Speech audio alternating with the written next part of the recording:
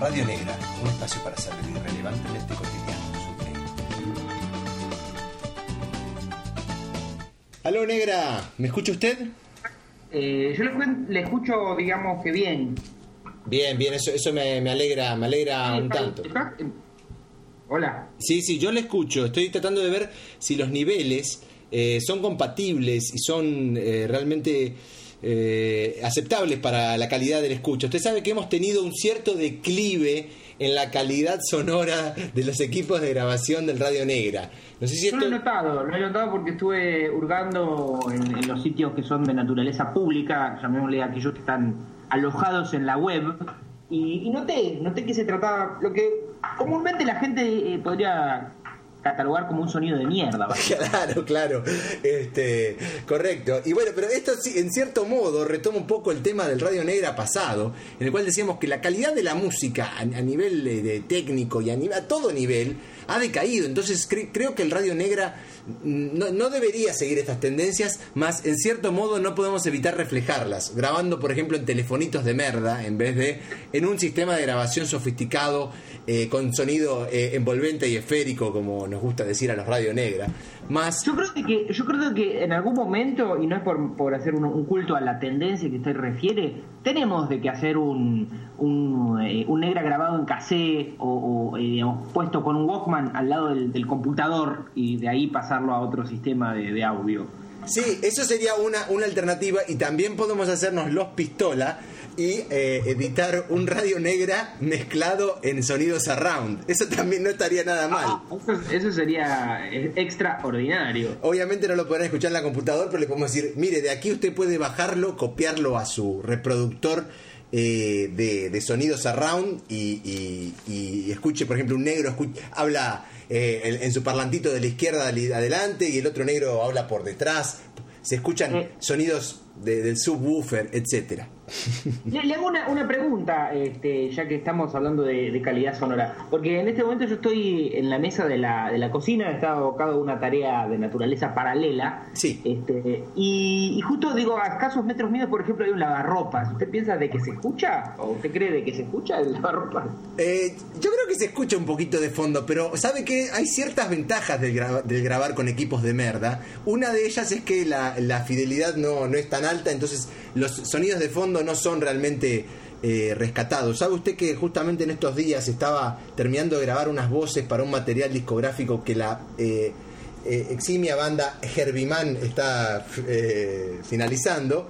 Y en ese caso, ¿sabe que era casi un tema religioso y serio, en el cual me tocaba decirle a mi señora esposa, enciérrese en el cuarto y no se mueva, no puede, inclusive apagaba la heladera para que no se escuchen sonidos de heladera. Eso que yo estaba ya en otro cuarto un tanto distante, pero justamente eso es el grabar en una calidad que los negras se merecen, en una calidad en la cual el ambiente se asemeje más bien al de un estudio de radio, como lo hemos dicho alguna vez. Pero bueno... No, claro. Porque el tema, digo, para con esto hacer un cierre de capítulo, yo podría desplazarme hacia lo que se acerca, digo, mis propias condiciones, algo cercano, parecido a un estudio de radio, pero no lo quiero hacer, básicamente. No, yo creo que de que no debe de hacerlo. Creo que si optamos por un sonido de mierda, debemos mantenernos en esa postura de tener un sonido de mierda y poder, así al escuchar, simplemente transmitirle ideas. Ahora yo me quedaba pensando en lo siguiente, negro amigo, y esto no es siquiera un tópico, pero podría llegar a serlo, no es un tópico prepensado, me refiero. ¿Cómo es que uno va creciendo, no, y deja de ser un pibe y se adapta a las situaciones? Me refiero a que, por ejemplo, en los comienzos de Radio Negra de ningún modo hubiéramos aceptado un sonido subóptimo. Siempre queríamos llegar al óptimo sonoro, y si no se grababa el Radio Negra. Ahora va pasando el tiempo y fíjese que el ser humano se va adaptando y dice, bueno, o grabo en este telefonito de porquería, o si no, el Negra no es. Ahora, de todos modos, dentro de esta tendencia que parecería en principio una tendencia al desgano, a la dejadez, yo rescato algo que es el hecho de más bien hacer, tirar ideas. Usted negro, ¿piensa que el ser humano va siendo cada vez más vago? ¿Qué tema? Hoy estuve hablando un poco con... Últimamente me enfrenté a 2 o 3 situaciones que me remiten, digamos, me reafirman la ética negra, digámosle, que, digamos, no es que le rinde un culto a la vagancia, pero valora el ocio. Sí. Gente estresada, me aflige un poco ver la gente estresada, debo reconocerlo. Claro, aunque a veces he pasado por situaciones de estrés de naturaleza laboral y tener que estar en varios lugares a la misma vez, ese tipo de cosas, pero decía, últimamente no vengo estresado y está bien, y tal vez eso tiene que ver con la vagancia. Claro, no. Todos hemos pasado por el estrés, pero creo que rescatar esa pequeña cuota de vagancia hace que uno no llegue a un estrés máximo, digamos. Exactamente. Como decía, no me acuerdo en qué programa radio-televisivo, tomarse un garompol, ¿verdad? Y que todo le chupe un huevo. ¿Usted se está cortando por las uñas del pie? ¿Qué es un sonido? No, era un sonido de lapicera, que si tuviéramos un ¿viste? Hay como una tendencia obsesiva compulsiva, llamémosle, a veces uno con las lapiceras hace ruiditos del tipo... Yo lo que tengo, mi compulsión se manifiesta en el morder las tapitas. Eso está muy bien. Este es un tema bien negro.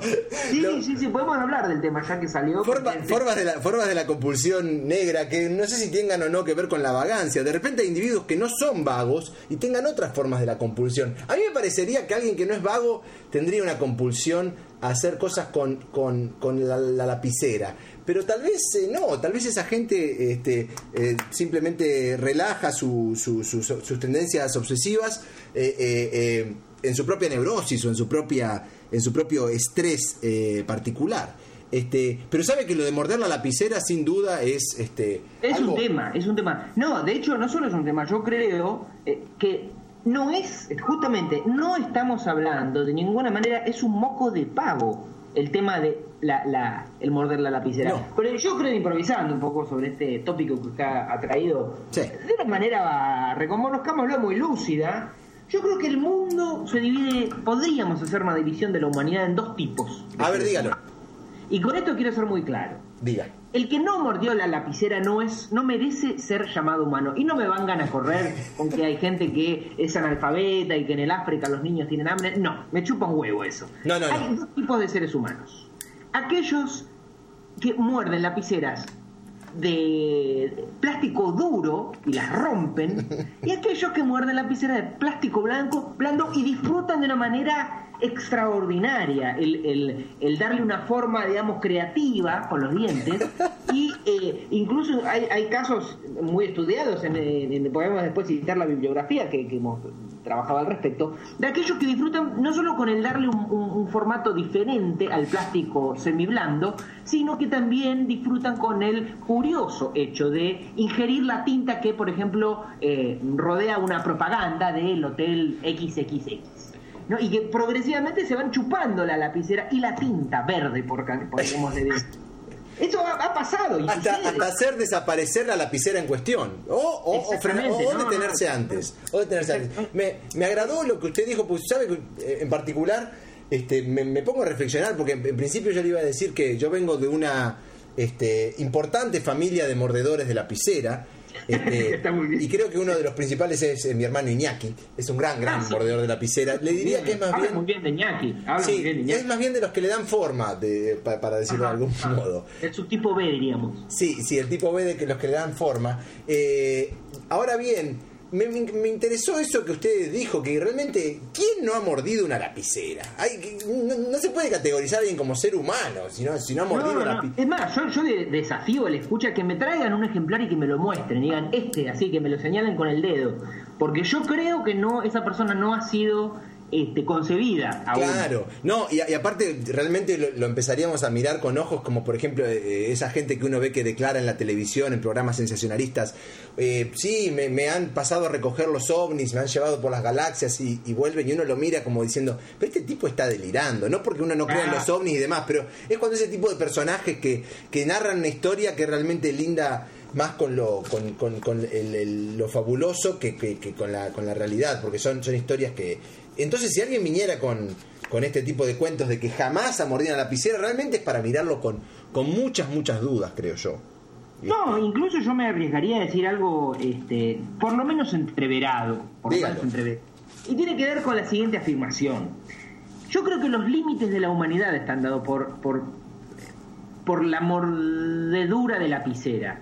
Para ponerlo de otra manera, si usted me dice que este tipo o este ser humano, un bípedo, un Homo sapiens sapiens, sí. Y usted me dice, no, este es un ser humano, pero el tipo no te mordió la lapicera nunca, yo digo, eso no es un ser humano. Es un robot. No, estamos de acuerdo. A ver, por ejemplo, ellos, a ver, son bastante parecidos a nosotros, pero tampoco ser tan amplios y decir todos son seres humanos. No, sí, pero todos muerden la... Quien es ser humano muerde lapicera. Yo no entiendo por dónde va su comentario. Claro, exactamente. No, perdón, no sé si me está interpretando todo. Yo diría excluir dentro de la categoría humanos a los que no han mordido la lapicera, pero no merecen ser llamados humanos. Totalmente. Dejamos afuera. Por supuesto que le aclaramos a los escuchas que dentro de la categoría lapicera están todo lo que... las diversas variantes de ello, como por ejemplo el lápiz negro, qué sé yo, ¿qué más puede morder a alguien? ¿Usted cree que la gente ahora que no escribe tanto, sí escribe la gente, pero escribe tanto, muerde el mouse, muerde los teclados? No es lo mismo, ¿eh? De Axon. También está, hay subcategorías que no son lapiceras en el estricto sentido de la palabra, pero cumplen la función de descargar cierta ansiedad o no sé, en un objeto por lo general de plástico, pero puede asumir otras formas. Por ejemplo, las tapitas de algún plástico de una bebida gaseosa. Sí. Los plastiquitos que rodean esas cosas que está bien comerlas, morderlas, plastiquitos alargados, por ejemplo. Por ejemplo, el palito que es más bien de cartón que viene en los chupetines o chupaletas, eso está bien, está adjunto a un dulce que se mastica o que se come. Claro. Ahora eso nos lleva también... ¿Usted cree que la gente que muerde el chupetín es aquella que también le gusta destrozar las lapiceras del tipo A? Porque creo que tiene que ver bastante. Buena pregunta. Yo, a ver, no, bueno, me lo tire así. A mí, yo le diría que yo tal vez caigo dentro de esa categoría, que me gusta destrozar los chupetines y luego... Que hacen crack, los que terminan siendo como más plástico, más duro. Sí, prefiero que se agote rápidamente el chupetín y no hacerlo durar. Y en esto, en cierto modo, me relaciono con el tipo A de mordedor de lapicera que gusta de destrozarla. Claro que algunas que son de un plástico duro no son sencillas de destrozar y lleva uno... Claro. Puede perder hasta parte de algún diente en esta tarea que vale la pena, diría yo. Sí, es un riesgo que se corre. Ahora, yo le hago una pregunta, que tal vez usted tenga una respuesta, ¿no? Pero bueno, es una pregunta tal vez lanzada para que alguna escucha se solidarice con la demanda. A ver. ¿Usted piensa que los fabricantes de lapiceras tienen en cuenta la densidad del plástico y la dureza en función de los mordedores de lapicera? Digamos, no vamos a alargar el mercado esta lapicera así blandita porque los mordedores de lapicera te la van a ajetrear. Pero sin duda, creo, negro, que esto... Es un factor determinante en la industria de la virome o de cualquier del lápiz. ¿Cómo es que le dicen en algunos países del continente latinoamericano? ¿Lápiz bola o así? Lápiz bola, no la tenía esa denominación. Pero respondiendo a su pregunta, yo me inclinaría por pensar de que esto está meticulosamente calculado por las corporaciones que fabrican lapiceras. Y es más, cuentan con la complicidad de su público en que vayan comiendo esa lapicera, porque también es como, en cierto modo, la lapicera es como un chicle, porque claro. Las lapiceras, ¿por qué se cree que se fabrican tantas? Porque la gente las va comiendo, en definitiva. Entonces tienen que hacer un estudio como para darse cuenta de cuál es el material adecuado, digamos, que sea lo suficientemente duro para tolerar más de una mordida, pero al mismo tiempo que no sea indestructible, cosa que la persona se frustre y se rompa todos los dientes tratando de morder esa lapicera. Es un fino y delgado límite el cual corren los fabricantes.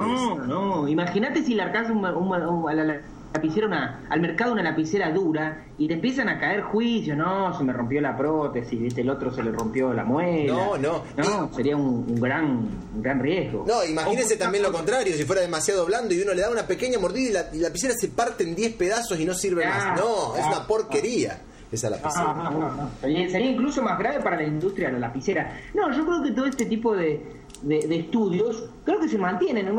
Usted recuerda, ¿no?, que en un momento hablamos del Instituto de la Lapicera, que está si no me equivoco es en Pasadena, que se encuentra localizado. Sí, bueno, ahí sale. El Instituto de la Lapicera, bueno, han desarrollado mucho esta problemática. Usted habla de The Pen Institute. The Pen Institute, exacto. Lo que pasa es que, claro, viste, en español lo han traducido como el Instituto de la Lapicera, Es más, para el público argentino estaba el Instituto de la Virome, pero decían, no, tenemos que ser un poquito más latinoamericanoides y hablar en un lenguaje más homogéneo, más... Claro, la Virome refiere mucho al famoso creador Viró, ¿verdad? José Viró, si no recuerdo el mal. búlgaro, ¿o de dónde era? No, bueno, hay muchos sujetos de nacionalidad argentina que se sostienen que era argentino, o que la creó en la Argentina, algo así es la historia. Pero creo que de la nacionalidad era... era un inmigrante que la inventó. Bueno, pero el cuento es que la Virome es argentina. Obvio, no, eso... Espero que nos puedan enviar comentarios otros sujetos que escuchen el Radio Negra y digan, de ningún modo, lo pueden enviar al radionegra@gmail.com o por donde quieran, búsquenlo ahí en los blogs y lo van a encontrar, meten su comentario en el blogspot también. ¿A qué blog se refiere? En el negraradio.blogspot.com o en el radionegra.com hay otro que más o menos repite lo mismo que el otro. Son como hermanos gemelos esas dos páginas de internet. Una repite lo que la otra dice.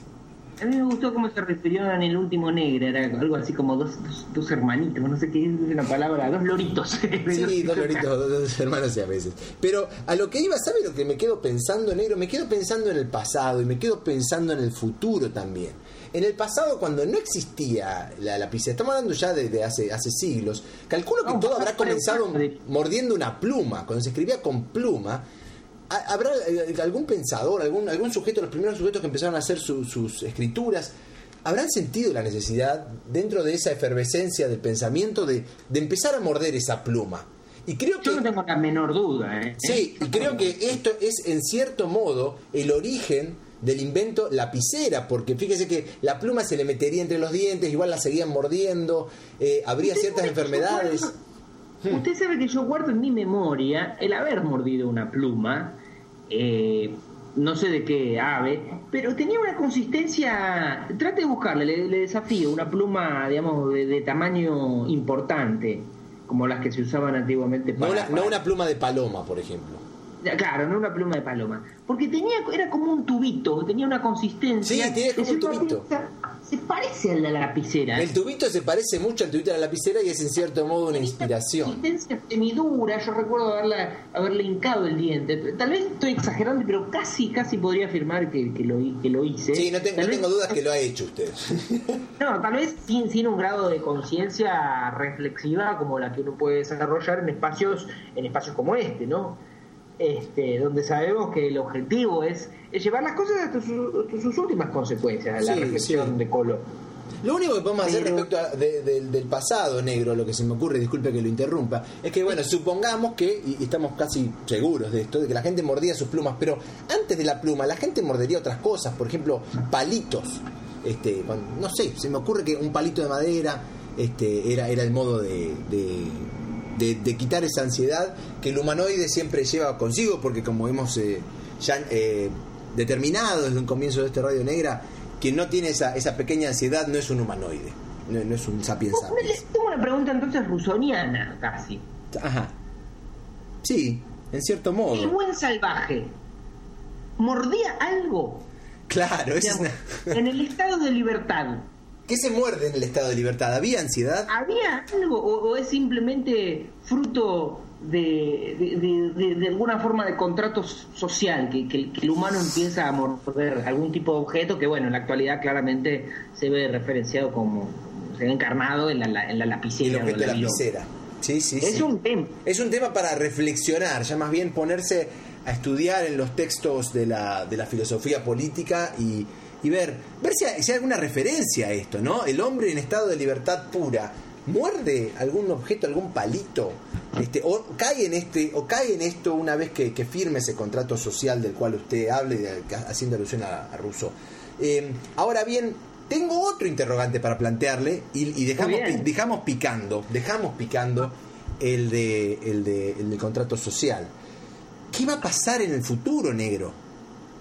¿Va a desaparecer la lapicera? No, me niego a creer que la lapicera desaparezca, pero estamos de acuerdo en que los jóvenes de hoy utilizan muchísimo menos la lapicera que lo que lo hacíamos nosotros, y ni que hablar que lo que lo hacían nuestros abuelos, nuestros padres en los años 40, 50, 60, etcétera, etcétera. ¿Qué va a pasar? ¿Cuando la lapicera se transformará en una suerte de cassette? Es una excelente... Casi que me aterra su pregunta, porque no sé si vería un futuro muy próspero. Pero ¿no? algo van a tener que morder. Eso no nos quede la menor duda.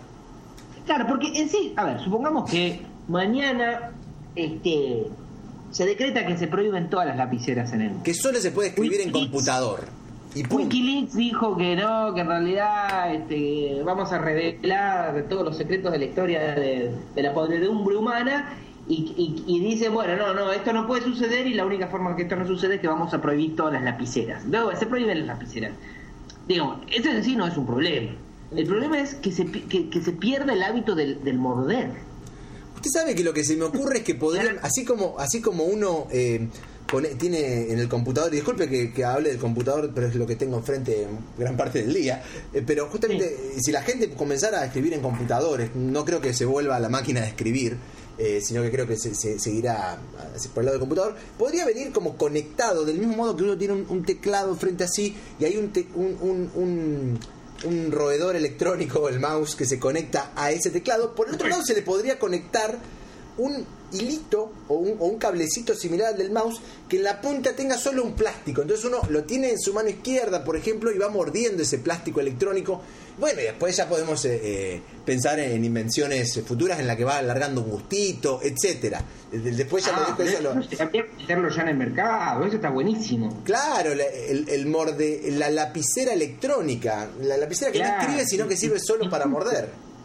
Eso sería una manera de recuperar la humanidad utópica perdida, ¿no? Sí, yo creo que esto podríamos proponérselo a la gente de las lapiceras Bic, y que tenga la punta, la formita de la lapicera Bic. Yo creo que sería interesante que mouse secundario, digamos que si uno es diestro, tiene su mouse a la derecha y por la izquierda viene este otro palito electrónico que en la punta tiene una forma de lapicera Bic.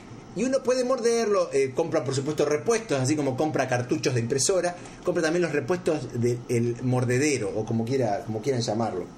Proponemos también a la escucha que tire nombres. ¿Cómo podríamos llamarlo este invento? Infinidad.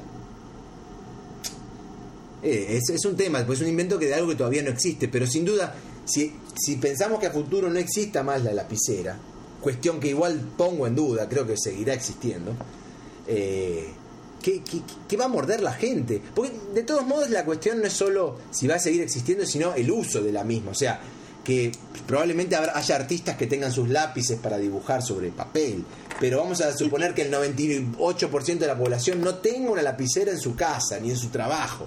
Esa situación estoy planteando. No, es que en última instancia lo que nos tiene que llevar a reflexionar esto es la importancia social, la función social del morder una lapicera. Claro. Usted tiene que ver. Ahí, yo creo que grandes pensamientos de la humanidad se han gestado precisamente en los momentos, en esa instancia creativa y reflexiva que supone el morder una lapicera.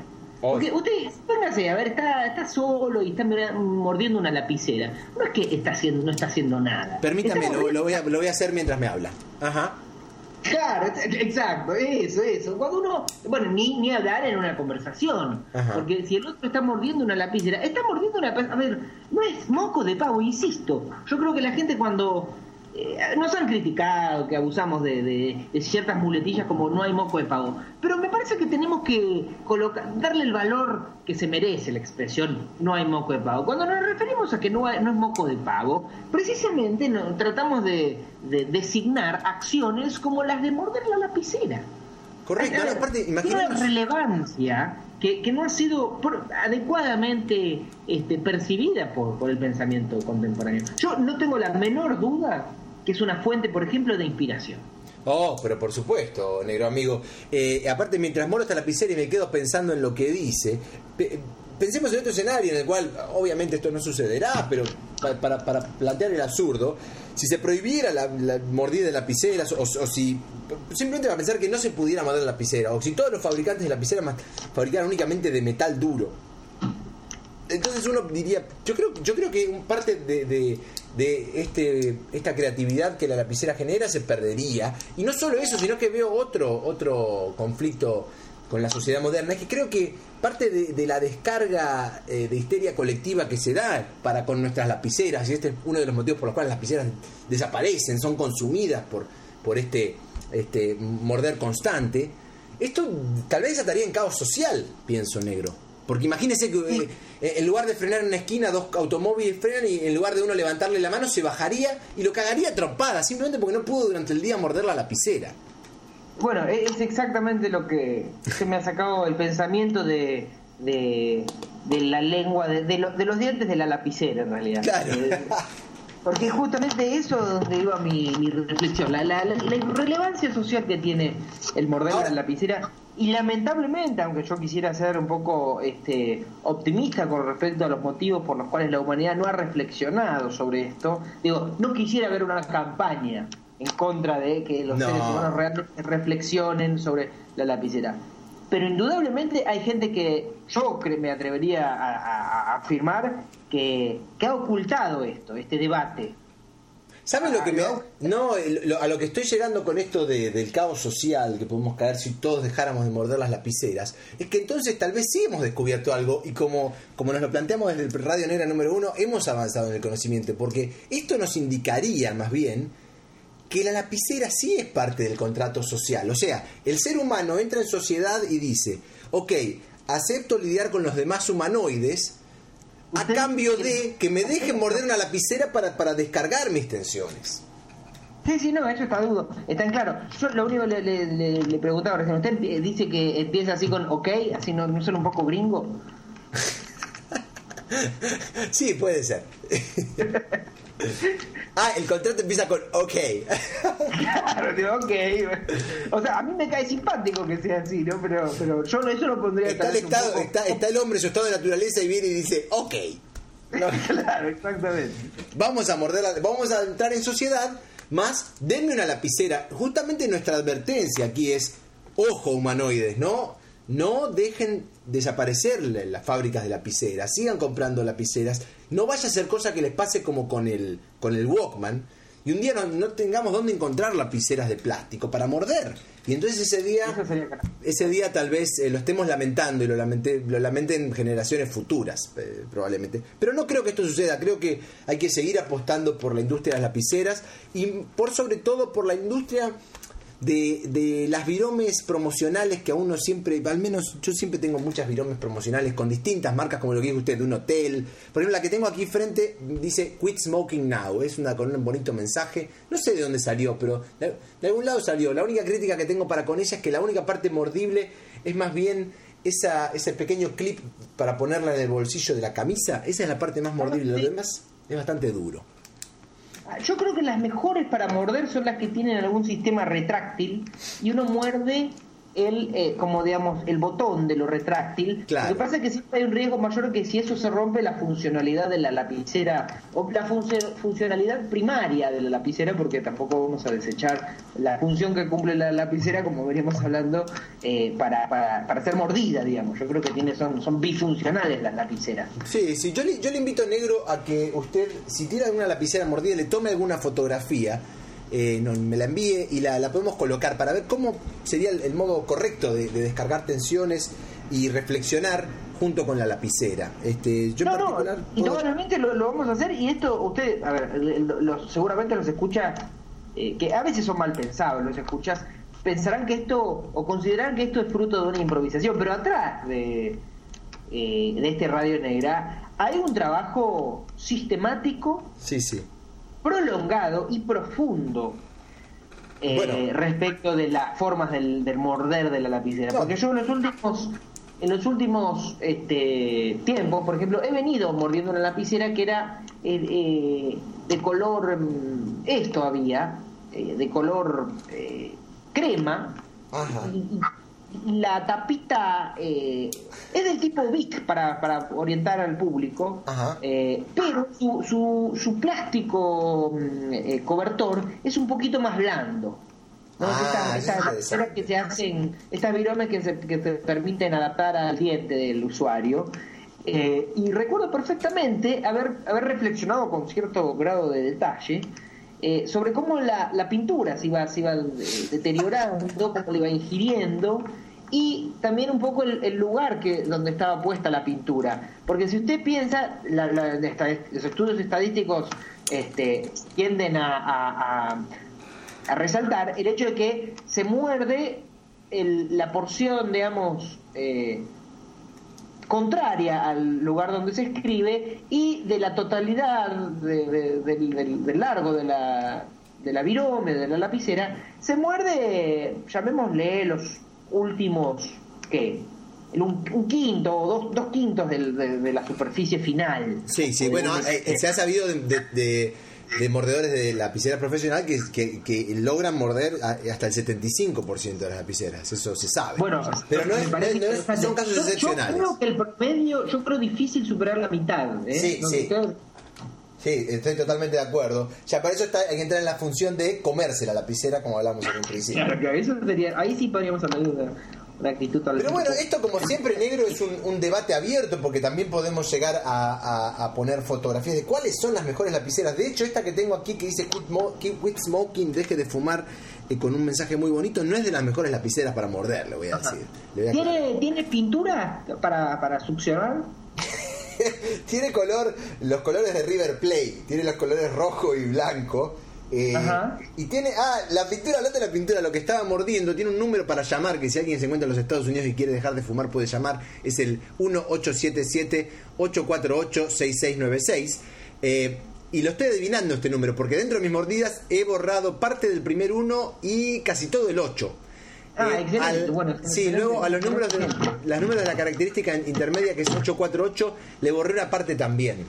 Están en blanco sobre una tapita, llamémosle, o sobre esta solapita que sirve para engancharlo en la camisa, de color rojo. Le voy a enviar una foto. Así me parece bien. Yo lo estoy haciendo lo propio. Y voy a contar un poco el sonido, aunque no va a ser óptimo simplemente para el escucha. Présteme un segundito de atención. Adelante, negro. ¿Te escuchó? Sí, perfectamente. Bueno. Eso es un buen ritmo de mordida, sin duda. Sí, indudablemente. No, instamos a los escuchas también en este momento, mientras escuchan esto, tomar alguna lapicera y darle algunas mordidas. Y si tiene otra al costado, también, y compárelas. Vea su textura. ¿Qué tan blando es el En términos generales, negro, yo le quisiera plantear también algo que no tengo en claro, pero yo creo que la mejor superficie para morder es la tapita. Sí, aunque le digo, hay mordedores y mordedores. A mí me gusta esto de la solapita que se engancha también. Hay muchas con esa variante que son... hay muchas de esta variante de las que yo tengo, que son las que son de tipo promocional, con marcas de cosas. Claro, que son por lo general retráctiles, o me equivoco. No, es más bien la solapita que, a ver, si uno la mete dentro de la camisa queda hacia afuera. No sé cómo llamarlo. Sí, entiendo, el ganchito ese. El ganchito, es el ganchito para que no se caiga de la camisa. Bueno, pero justamente esto esto es parte de la tapita, en cierto modo. Por algo, uno de los sinónimos de bolígrafo o virome es Bic. Porque en realidad, si usted piensa, las viromes o los bolígrafos Bic, la tapita es tapita y ganchito a la vez. O sea, concentra la funcionalidad. Bueno, pero en cierto modo, vea usted que, tomando una lapicera Bic como ejemplo, el mordedor tipo número 1 le quita la tapita y muerde la parte azul, por ponerle el color de la lapicera azul, y quiere destrozar toda la parte de atrás, que a veces quedan algunos patrones bastante interesantes de destrucción. Sí, indudablemente. Y el tipo de mordedor B prefiere morder la tapita blanca. Ahora bien, también hay casos que he observado en los cuales el tipo de mordedor B pierde esa tapita blanca, lo cual es en cierto modo una mini tragedia, y no tiene otra opción que empezar a morder la parte azul. Esto también tengámoslo en cuenta, que muchos mordedores tipo B terminan siendo a falta de la tapita blanca en una lapicera Bic. Esto pasa. Es posible, sí, toda vez que sabemos que las tapitas tienden a perderse mucho, con mayor facilidad que las lapiceras en su conjunto. O sea, eso es un subtema tal vez. Sí, ¿no? El subtema a analizar también es que son tipos ideales los mordedores, o sea, no es solamente un mordedor que hablando de la lapicera, un día de repente uno se le da ganas y revienta la lapicera al medio. No, indudablemente. No, pero le iba a referir a algo que tiene, que está indirectamente relacionado, pero usted sabe cómo es el pensamiento de color, puede fluctuar distintos campos de la reflexión. No, porque me hago la siguiente pregunta. ¿Por qué la gente tiende a perder mucho más el cuerpo de la lapicera que las tapitas? ¿Usted dice que las tapitas siempre sobreviven? Nunca lo había pensado. No, perdón. Al contrario, la tapita se pierde. Exacto, quiere decir la idea exactamente contraria. Claro. Uno tiende a encontrar eventualmente la lapicera. Más nunca la tapita. Y nunca una tapita. La tapita que tiene por el bolsillo, solamente la tapita. ¿Cuándo ha sucedido eso? Tal vez son esos objetos que se pierden en ese universo de materia perdida que lo constituyen también las medias impares, las medias que nos faltan del lavarropa, del secarropa, las pelotas del fútbol. Entiéndelo para la próxima, porque el otro día me enfrenté con ese excelente tópico. Las medias que se pierden. Abordémoslo ya. ¿A dónde están las tapitas de la lapicera? ¿Dónde están? No, creo que es para reflexionar. Más que donde. ¿Por qué siempre sucede que las mejores medias se pierden y van quedando las peores los dos pares? Sí, bueno, de eso hay soluciones del tipo, por ejemplo, acá tengo a John que trabaja conmigo, que me dice que él quiere tener todas medias iguales, entonces así no tiene que, si se pierde una no se quiere dar ni cuenta. Pero bueno, no es fácil tener todas iguales. Ese pensamiento es el que a mí me gusta. Claro, pero... No, usted vio que a veces tiene unas medias que son más buenas, porque... O que le gustan a uno, no necesariamente sean más buenas, sino que le caen bien. Estabas en el shopping y compraste de esta, no, esta está mejor, ¿viste? No, esos packs de 4, de 10, qué sé yo. Sí. Pero a mí últimamente me ha pasado, pero con demasiada frecuencia. Y que tengo 4 o 5 medias buenas y después un montón agujereadas y están los dos pares y nunca. Yo creo que sin duda hay una confabulación de los fabricantes de media y están ligados en gran medida con los fabricantes de lapiceras. Imagínense que uno quiere morder la tapita blanca, perdió la tapita y bueno, va a tener que comprar otra Bic para subsanar esa virome, esa lapicera, digamos, incompleta, que no le sirve de mucho a uno más que para escribir, ¿no? Pero bueno, creo que hemos avanzado mucho, negro amigo, en este Radio Negra, sin digamos, planteándonos desde un comienzo, pero sin saber hacia dónde iba a ir a avanzar el conocimiento negro. Hemos determinado muchas cosas. Resumiéndolo, el tema de la lapicera como un elemento central en el contrato social que firmamos al entrar en esto que se llama gente, o como quiera llamarlo, mundo. Y después, bueno, hemos ya en muchos aspectos dado a la escucha elementos para reflexionar cuando se sienta frente a su escritorio, frente a su ventana, donde sea, y tiene la lapicera a mano, que se sienta a reflexionar en torno al objeto de la lapicera y en cómo es la mejor manera para morderla, cuál de esos modos le proporciona mayor placer, le trae mejores ideas o le quita mejor su estrés, sea cual sea el uso que dé para la mordida de la lapicera en ese momento particular, ¿verdad? No, indudablemente yo creo que siempre es una, como decía usted, es una combinatoria, ¿no? de todas estas funcionalidades. Eso es lo grandioso de morder la lapicera.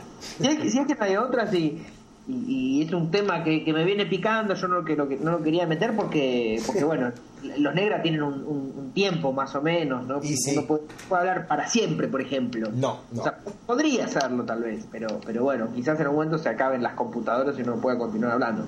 Claro. Porque, y ahí se la dejo picando. Déjelo. Hay otra enorme funcionalidad que tienen, no todas las viromes bolígrafos, pero en particular las tapitas. Yo sé de qué está hablando, yo sé de qué me está hablando. Y es otra los detritos de cera de la oreja. Pero por supuesto que sabía que se estaba refiriendo a eso. Eso es algo central que tiene que ver con lo mismo. Y ahí supongo que usted va a estar de acuerdo conmigo que la anatomía de las Bic es insuperable. Es absolutamente correcto. Y creo que esto es gran parte el éxito de la Bic, que se sabe que es la mejor lapicera del mundo para quitar la cera de los oídos. Eso no hay duda alguna. A ver, la multiplicidad de usos que tiene. Deberían venderse las lapiceras como lo que son: instrumentos para la diversidad de las necesidades del hombre y no para escribir. Yo creo que es muy limitado. Está en decadencia, tal vez. Sí, creo que esto sería algo interesante para comunicar a la gente que hace marketing de esto, para que lo exploten y no muera, no muera nunca la lapicera, y menos la lapicera Bic. Indudablemente. Dicho sea de paso, no nos está pagando Bic por esto, pero si lo quieren hacer nos pueden enviar un cheque, no hay problema. Sí, yo no me pondría a que lo hagan. Bien, o si no quieren enviar un cheque nos pueden mandar muchas lapiceras Bic y nosotros nos encargamos de guardarlas y ir usándolas mientras se vayan perdiendo las tapitas en ese universo de cosas perdidas que algún día, creo que tal vez un día cuando uno muere llega a un lugar en el que están todas sus medias perdidas, todas sus tapitas de lapiceras Bic y cosas del estilo como pelotas de fútbol, qué sé yo, shortcitos, remeras viejas, todo eso está esperándonos allí. Está muy bien. Así que bueno, negro, yo creo que lo voy a ir dejando porque debería retirarme y dar lugar a otras actividades de tipo deportivo en breve. Me parece muy bien. Así que me parece que hemos avanzado bastante y me alegro mucho de poder haberlo hecho. Enormemente, hemos avanzado enormemente. Bien. Yo los voy a comenzar también a despedir porque tengo también otros cabos que atar. Bien. Pero antes de irnos le propongo una última cosa. Vamos a demorarnos simplemente unos 5 segundos tomando una lapicera y mordiéndola un poquito, por favor. Muy bien, sí, hagamos lo propio. Adelante. Haga ruido si puede. Qué bien, negro. Qué satisfacción me da esto. Bueno, negro. De hecho, uno está en mejores condiciones. Sí, me voy mucho más tranquilo ahora. No quiero dejar de plantear un último mínimo comentario, va a ser apenas para no demorar la serie. Y es la siguiente pregunta. Dígalo. ¿Existe alguna manera de saber cuántas lapiceras ha consumido un hombre como promedio en su vida? ¿Miles? Se lo dejo picando. Vamos a investigarlo. Debe haber algún modo de saberlo, o al menos de estimarlo, lo cual nos gusta mucho a los negras. Sin duda. Hay estadísticas de todo, así que no veo por qué no puede haber una de ese número también, tan importante de por sí. Exactamente. Pero bueno, yo con este comentario, con esta pregunta abierta, y dada que por lo menos algunas condiciones se han dado, y dado que hemos avanzado enormemente, insisto, en este campo que parece irrelevante, pero de ninguna manera lo es. Hemos hasta probado la importancia que tiene para la continuidad de nuestra sociedad en sí, o sea que sin duda es algo bien importante. Bueno, lo hemos puesto aparte a disposición de la escucha, que en última instancia eso es lo que hace a la negra lo que es. Bien. Digo, dado todas estas condiciones, negro, yo en mi caso no tengo mucho más que agregar, más allá de decirle de que yo creo, negro, de que será hasta mañana.